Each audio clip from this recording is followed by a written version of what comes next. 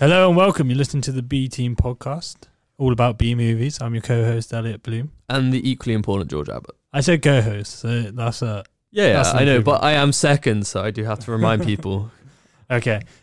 Before we start, I got to profusely apologise for my mishap in the previous show.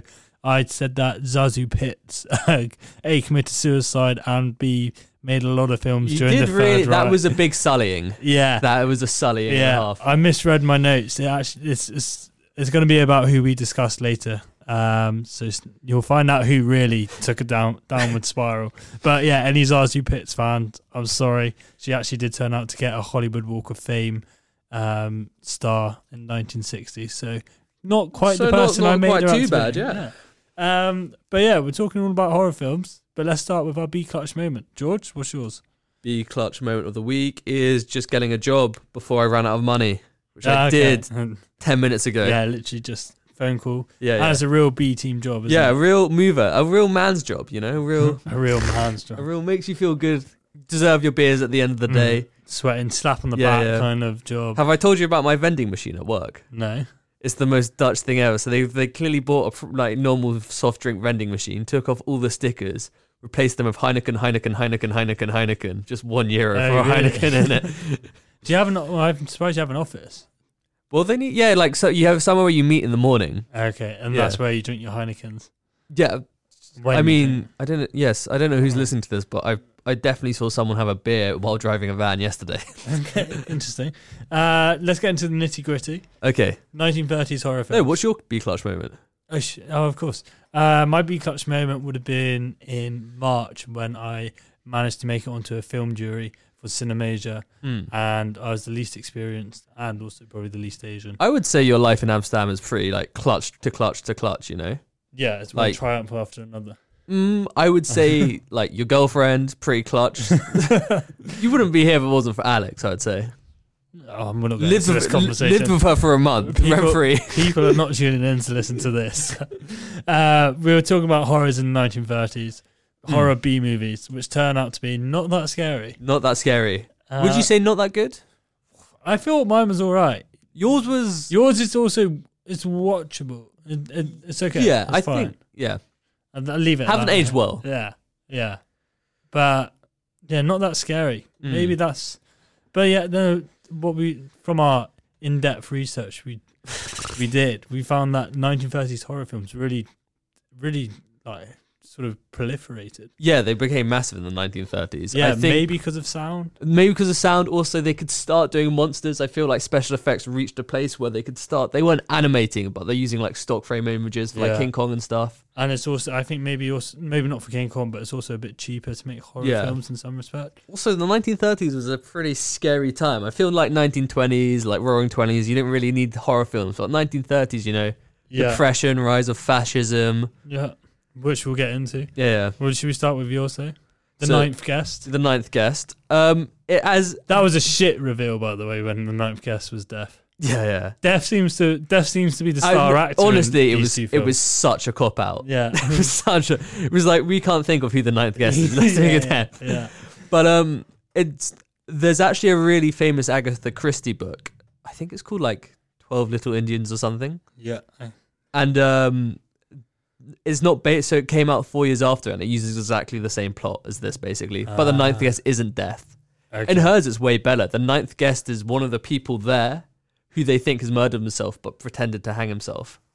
See, that's a good reveal. Yeah, but so it came out in 1934. Yeah. So any other facts? It's pre-code. Well, this was when Hays Code just got implemented. But I think this was made before the code, so it's pre-code. Okay. Well, not that many good facts about the film. The director didn't go on to produce that much. Donald Cook is in it, who's also in Public Enemy. And there's a man called Vince Barrett who's in it, who was a professional ribbler. Really? So he would go to Hollywood parties, pretend to be a waiter, and just drop soup on people and insult people. And he was paid to do this. And he did it to like General Eisenhower. He did it to Franklin Roosevelt. I thought you found your new calling, George. I would be quite a good ribbler. I was such a shit waiter anyway. Like, now, I actually spelt soup on my first shift as a waiter down the back of an old lady. That was an awful moment. Didn't she whisper seductively into your ear that, oh, I think you spilt the soup on me or something? No, I whispered seductively into her ear saying, I think I spilt soup down you. And she goes, I know. Elliot is also quite a spitty whisperer. So. Yeah. So I don't know what she had more of, the soup or the spit. Ninth guess. Oh, the thing that really annoyed me was the main... Oh, should we do the premise? So basically, these 8 people go to dinner. They don't know why they've been invited. They all are enemies of each other. And then there's a radio that starts playing. They also get locked in this building, which seems very breakable out of, but let's not. We won't bother with this. Locked in a house. Locked in a house, yeah. Where the gate's electrified. Yeah. All this stuff. Yeah. Yeah. And basically, the radio starts talking, and they both start dying at random moments. No, always on the hour. Yeah, always on the hour. I think this is where Hunger Games got the idea. Maybe, yeah. But anyway, yeah, carry on. And they start dying, and then it's revealed at the end that the 9th guest who invited them there is Death. Yeah, but it also turns out at the end that the 9th guest, the person that orchestrated it all was a guy called Harry Abbott. Yes. Yeah, which is my biggest problem with it. Why? Because you can't give me a film which is sort of like a mystery whodunit, and the protagonist is last name Abbott. I feel that's a telltale sign straight away. What, that I just was typing in my name / George Abbott 1930 film. No, I just feel in any of these kind of films, I'm always going to assume that if an actor's called George, if the character's called George or the character's called Abbott, I'm going to assume. Yeah, that I mean, they're the person yeah, true. Are there any good Blooms in film? Orlando Bloom, but no. but like, yeah, none that spring to mind. Mm. We're B team actors. We are B team actors. Anyway, your film. No, we've got to sort of pick yours apart. Okay. Don't try and get away with it. I feel the sooner we get away with the better. Like, I could fall apart quite quickly, this film. Yeah, I just didn't like how all the voice recordings were pre-recorded and the guy would just sit on the chair and press it. Yeah. Yeah, and this whole thing. Like, do you know what? It felt like a Sideshow Bob Simpsons episode.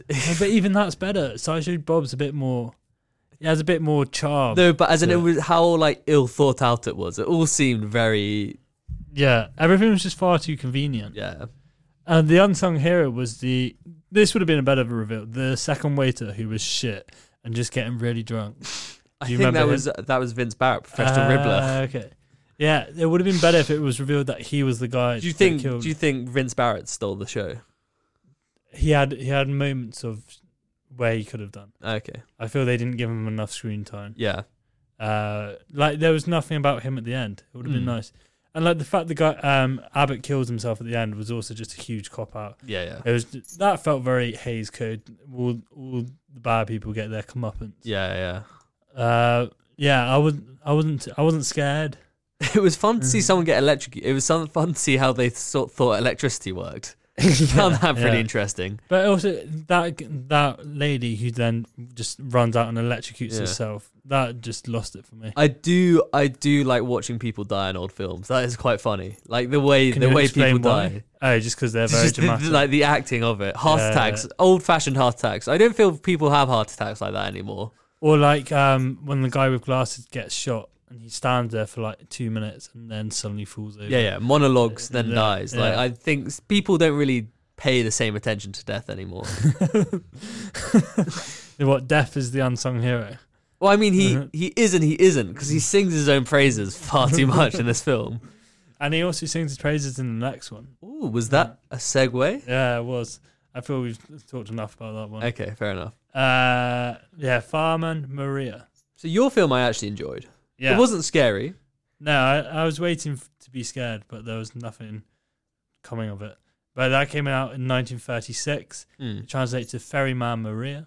It's done by Frank Witzbar, a German director, and Sibel Schmidt, who I mistook for Zazu Pitts. Okay, that was bad. Bad call from you. Yeah, bad call from me. Yeah, it was interesting. Do you think it was a comment on fascism? I don't know. Heavy questions. That is a heavy question. That's a Mike Tyson straight out of the gate. Can you give that B movie that much credit? That it was... No. Goebbels didn't like it. I feel that's a good sign if Goebbels doesn't like your film. Yeah. I thought it was just a classic tale of love championing death.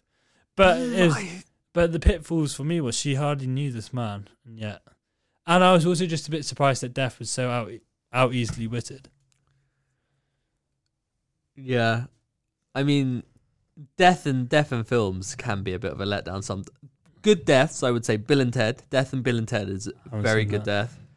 What's that Swedish bloke called? Seventh Seal? Yeah, Ingmar Bergman. Ingmar Bergman. Yeah, I was going to say, the death in that had a bit more charm. He was a bit more playful. Yeah. Whereas this guy just... This death was a bit of a buffoon. Like, he wasn't actually very good at his job. But then, if you think about the people who have died and the people who don't die in life, death often does fuck up. What do you mean? Elaborate. Well, like, good people go too soon. Death takes the good ones. But isn't that death's job? I look at, like, a lot of my friends and be like, you should be dead. That says more about who you're friends with rather than... I hope you don't think that about me. I mean, there are days where you tell me a film I sent you is not a B film, where I'm like... Death, come this way. Death cometh. Cometh the man. I don't know. Maria... What did you like about it? What did I like? Yeah, so I like the fact it was like a morally tale. It wasn't trying to do too much, Like, it was so out there, like, it was never trying to say this could happen. Like, death was existing as a human being, so it could never happen. It was chilling at points, I would say, almost. Yeah, misty, like, the environment was a bit, like, mine was too, like, inside a house. The house itself and mine looked quite nice, quite comfortable. Like, the main problem with my film was, if you went to sleep, nothing would happen. If you decided, I'm going to go upstairs and go to bed, sleep this one out. This is the point. The guy kept saying it and they just continued. Nothing would happen. Yeah. Yours, like, death is a coming. You got to get to the marsh. Yeah, you need to take action. Also, can you clarify? So they keep I don't know if it's the subtitles, but the guy with the violin, they refer to him as the fiddler. Yeah. Is that just because he plays an instrument or? Yeah. Okay. The fiddler, it's a classic... Like, yeah. Yeah, I know, but there were just... It's like the pianist. But he was like, no one liked him, and there were scenes where he might be Jewish. Children. Okay. I don't know. There could be some subtext because Jews in, like, 19th century Europe, like, musical. So it could be a Jewish reference. I don't know. Okay. So, this was actually remade in... so the director took it to Hollywood and remade it. I would love to remake this film in Amsterdam. And what would you do with it? Who would you cast? Lottie, my housemate. Death is looking for Lottie.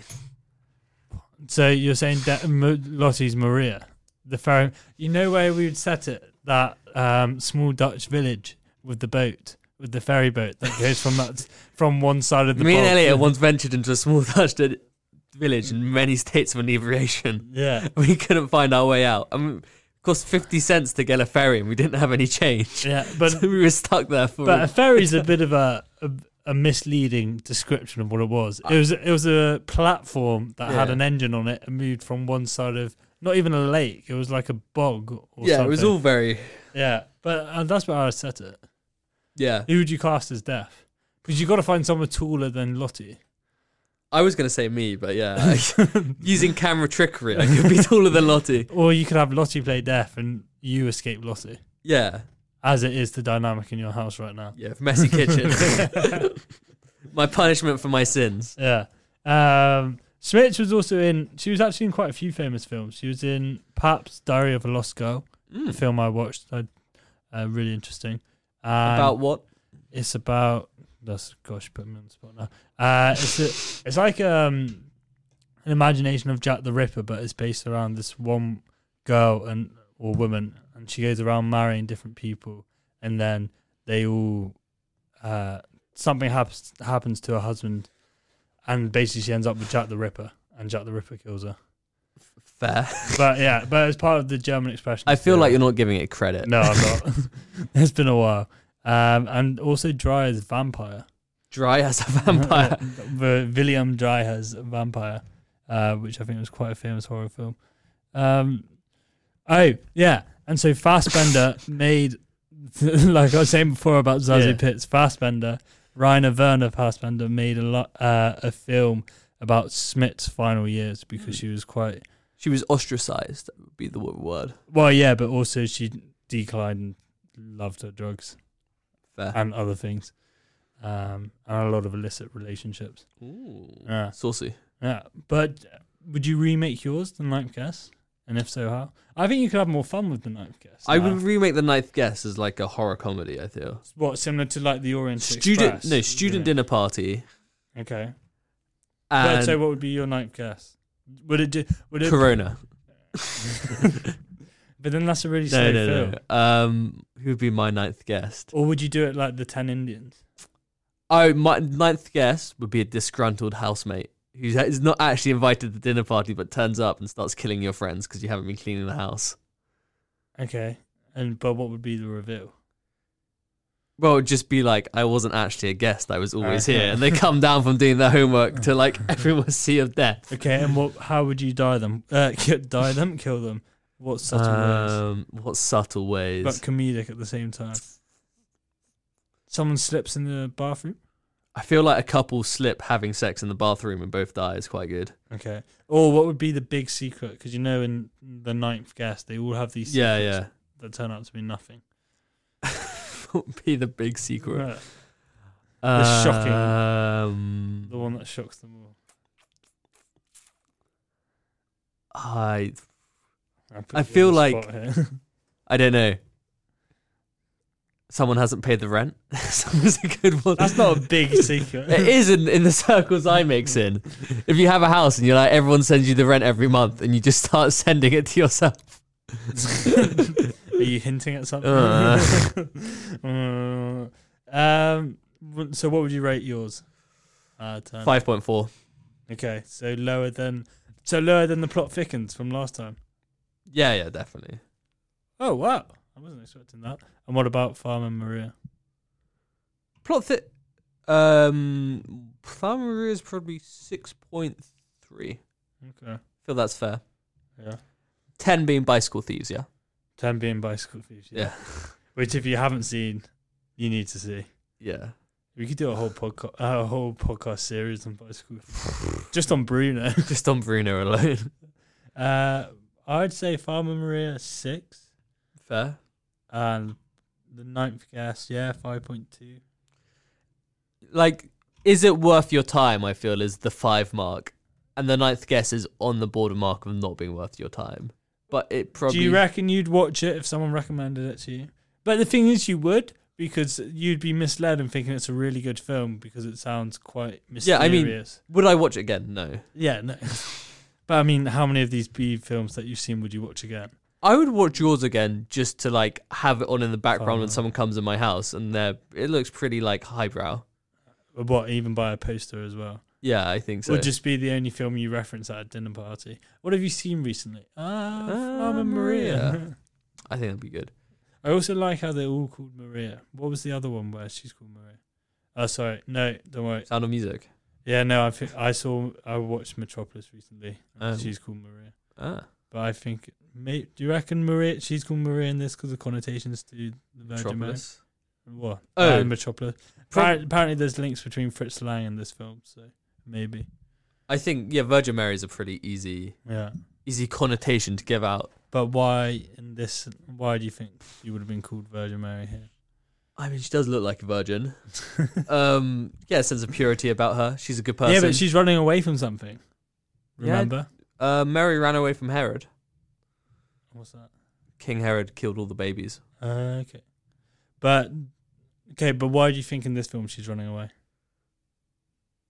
What do you think her big secret is? I think she left someone at the altar. Yeah. I think she falls in love pretty quickly and switches like horse mid race. Yeah. It's also quite commendable that she's able to pull a ferry along that rope. And the old man. That looks like hard work. I thought you said like ferry as in flying ferry. I got that image in my head. I was like, I don't remember that. But yeah, no. Do you not think it was hard work? I don't know. It's easier to lift people in water though. But it's just like pulling. Yeah, maybe you're right. Yeah. Anyway, that concludes our show. What have we got next week, George? We got Crime.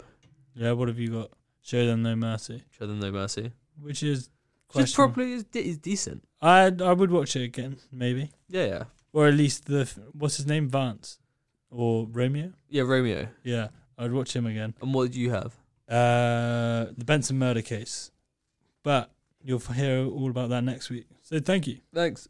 Goodbye.